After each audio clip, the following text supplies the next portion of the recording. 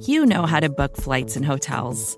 All you're missing is a tool to help you plan that unbelievable travel experience. That's why you need Viator. Book guided tours, excursions, and more in one place. There are over 300,000 travel experiences to choose from, so you can find something for everyone. And Viator offers free cancellation and 24/7 customer support for worry-free travel. Download the Viator app now and use code Viator10 for 10% off your first booking in the app. Find travel experiences for you. Do more with Viator.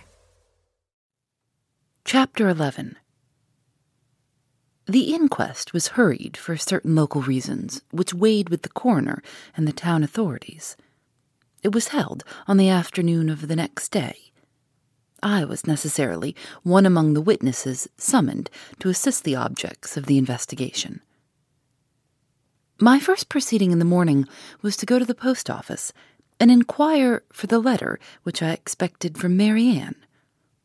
No change of circumstances, however extraordinary, could affect the one great anxiety which weighed on my mind while I was away from London. The morning's letter, which was the only assurance I could receive that no misfortune had happened in my absence, was still the absorbing interest with which my day began. To my relief, the letter from Mary Ann was at the office, waiting for me. Nothing had happened. They were both as safe and as well as when I had left them. Laura sent her love and begged that I would let her know of my return a day beforehand. Her sister added, in explanation of this message, that she had saved nearly a sovereign out of her own private purse, and that she had claimed the privilege of ordering the dinner and giving the dinner which was to celebrate the day of my return.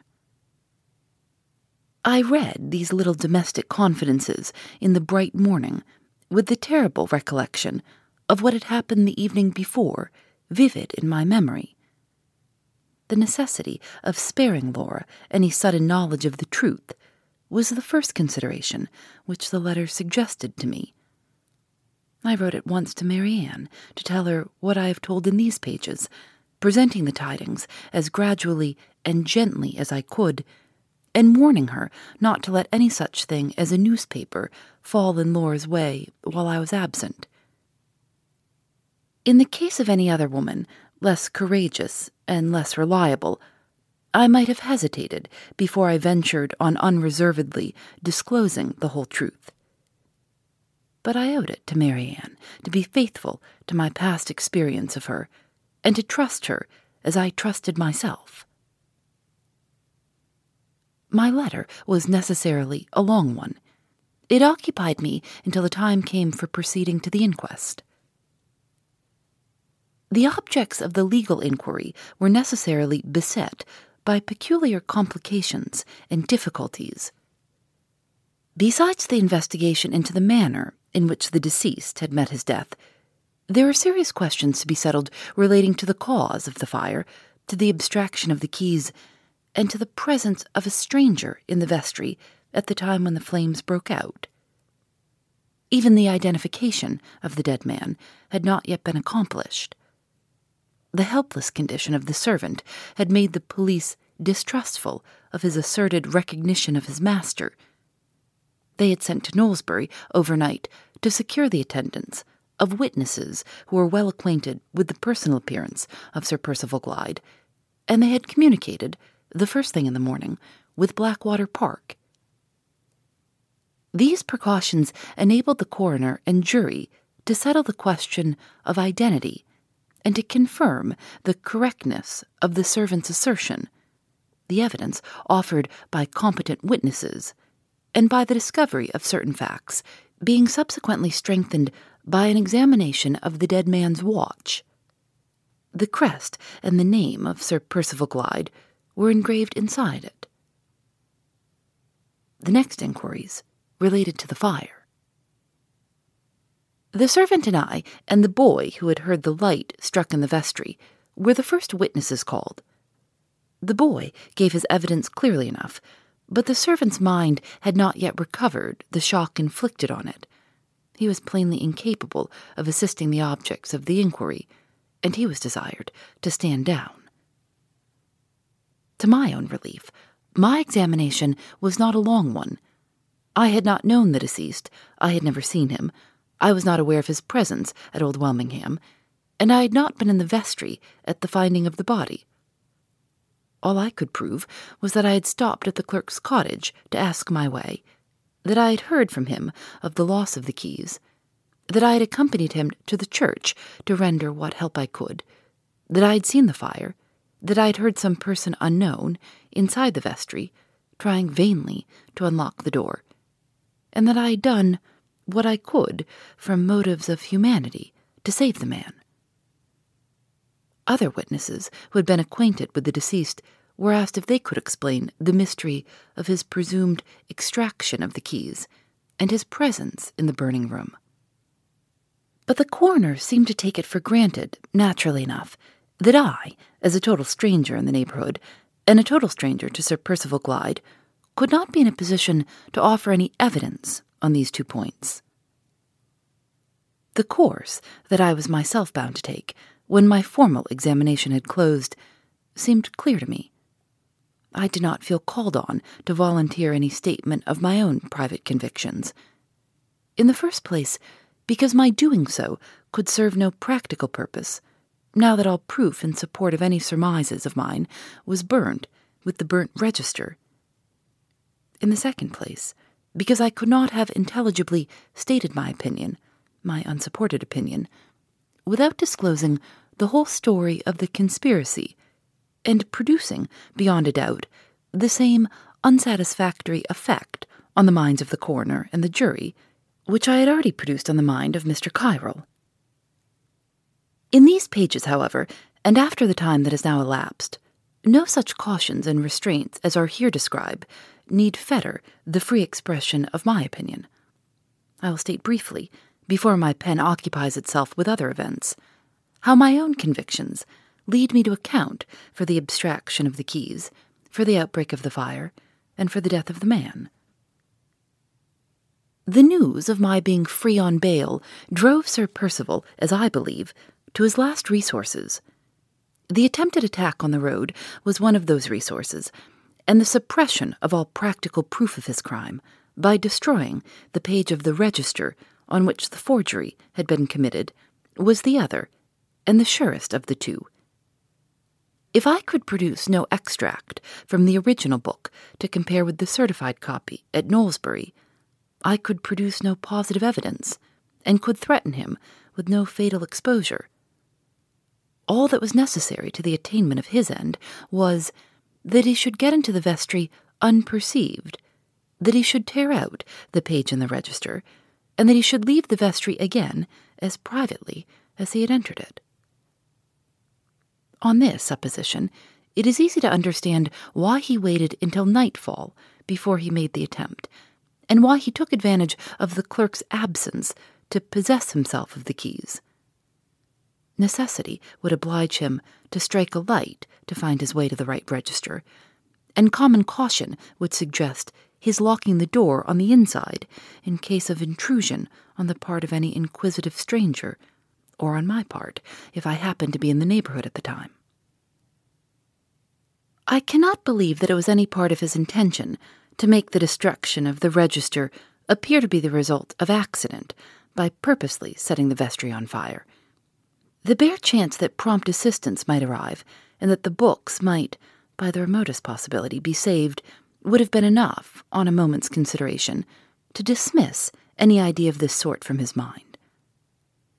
Remembering the quantity of combustible objects in the vestry, the straw, the papers, the packing cases, the dry wood, the old worm-eaten presses, all the probabilities, in my estimation, point to the fire as the result of an accident with his matches or his light. His first impulse, under these circumstances, was doubtless to try to extinguish the flames, and failing in that, his second impulse, ignorant as he was of the state of the lock, had been to attempt to escape by the door which had given him entrance. When I had called to him, the flames must have reached across the door leading into the church, on either side of which the presses extended, and close to which the other combustible objects were placed. In all probability, the smoke and flame, confined as they were to the room, had been too much for him when he tried to escape by the inner door. He must have dropped in his death swoon. He must have sunk in the place where he was found, just as I got on the roof to break the skylight window. Even if we had been able, afterwards, to get into the church and to burst open the door from that side, the delay must have been fatal.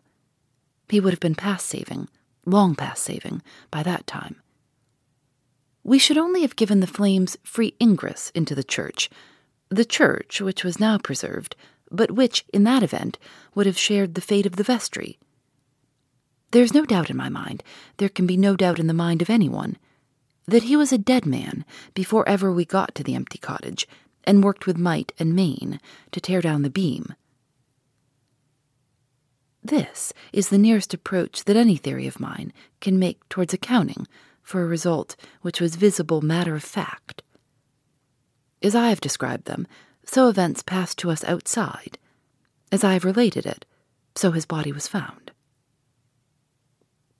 The inquest was adjourned over one day, no explanation that the eye of the law could recognize having been discovered thus far to account for the mysterious circumstances of the case.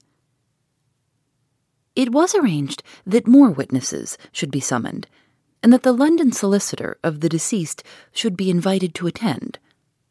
A medical man was also charged with the duty of reporting on the mental condition of the servant, which appeared at present to debar him from giving any evidence of the least importance. He could only declare, in a dazed way, that he had been ordered on the night of the fire to wait in the lane, and that he knew nothing else, except that the deceased was certainly his master. My own impression was that he had been first used, without any guilty knowledge on his own part, to ascertain the fact of the clerk's absence from home on the previous day, and that he had been afterwards ordered to wait near the church, but out of sight of the vestry, to assist his master in the event of my escaping the attack on the road, and of a collision occurring between Sir Percival and myself. It is necessary to add that the man's own testimony was never obtained to confirm this view. The medical report of him declared that what little mental faculty he possessed was seriously shaken. Nothing satisfactory was extracted from him at the adjourned inquest, and for aught I know to the contrary, he may never have recovered to this day. I returned to the hotel at Welmingham, so jaded in body and mind, so weakened and depressed by all that I had gone through, as to be quite unfit to endure the local gossip about the inquest, and to answer the trivial questions that the talkers addressed to me in the coffee-room. I withdrew from my scanty dinner to my cheap garret chamber to secure myself a little quiet, and to think undisturbed of Laura and Mary Ann. If I had been a richer man, I would have gone back to London, and would have comforted myself with the sight of the two dear faces again that night. But I was bound to appear, if called on, at the adjourned inquest, and doubly bound to answer my bail before the magistrate at Knowlesbury. Our slender resources had suffered already, and the doubtful future, more doubtful than ever now, made me dread decreasing our means unnecessarily by allowing myself an indulgence, even at the small cost of a double railway journey in the carriages of the second class. The next day, the day immediately following the inquest, was left at my own disposal. I began the morning by again applying at the post office for my regular report from Mary Ann. It was waiting for me as before, and it was written throughout in good spirits.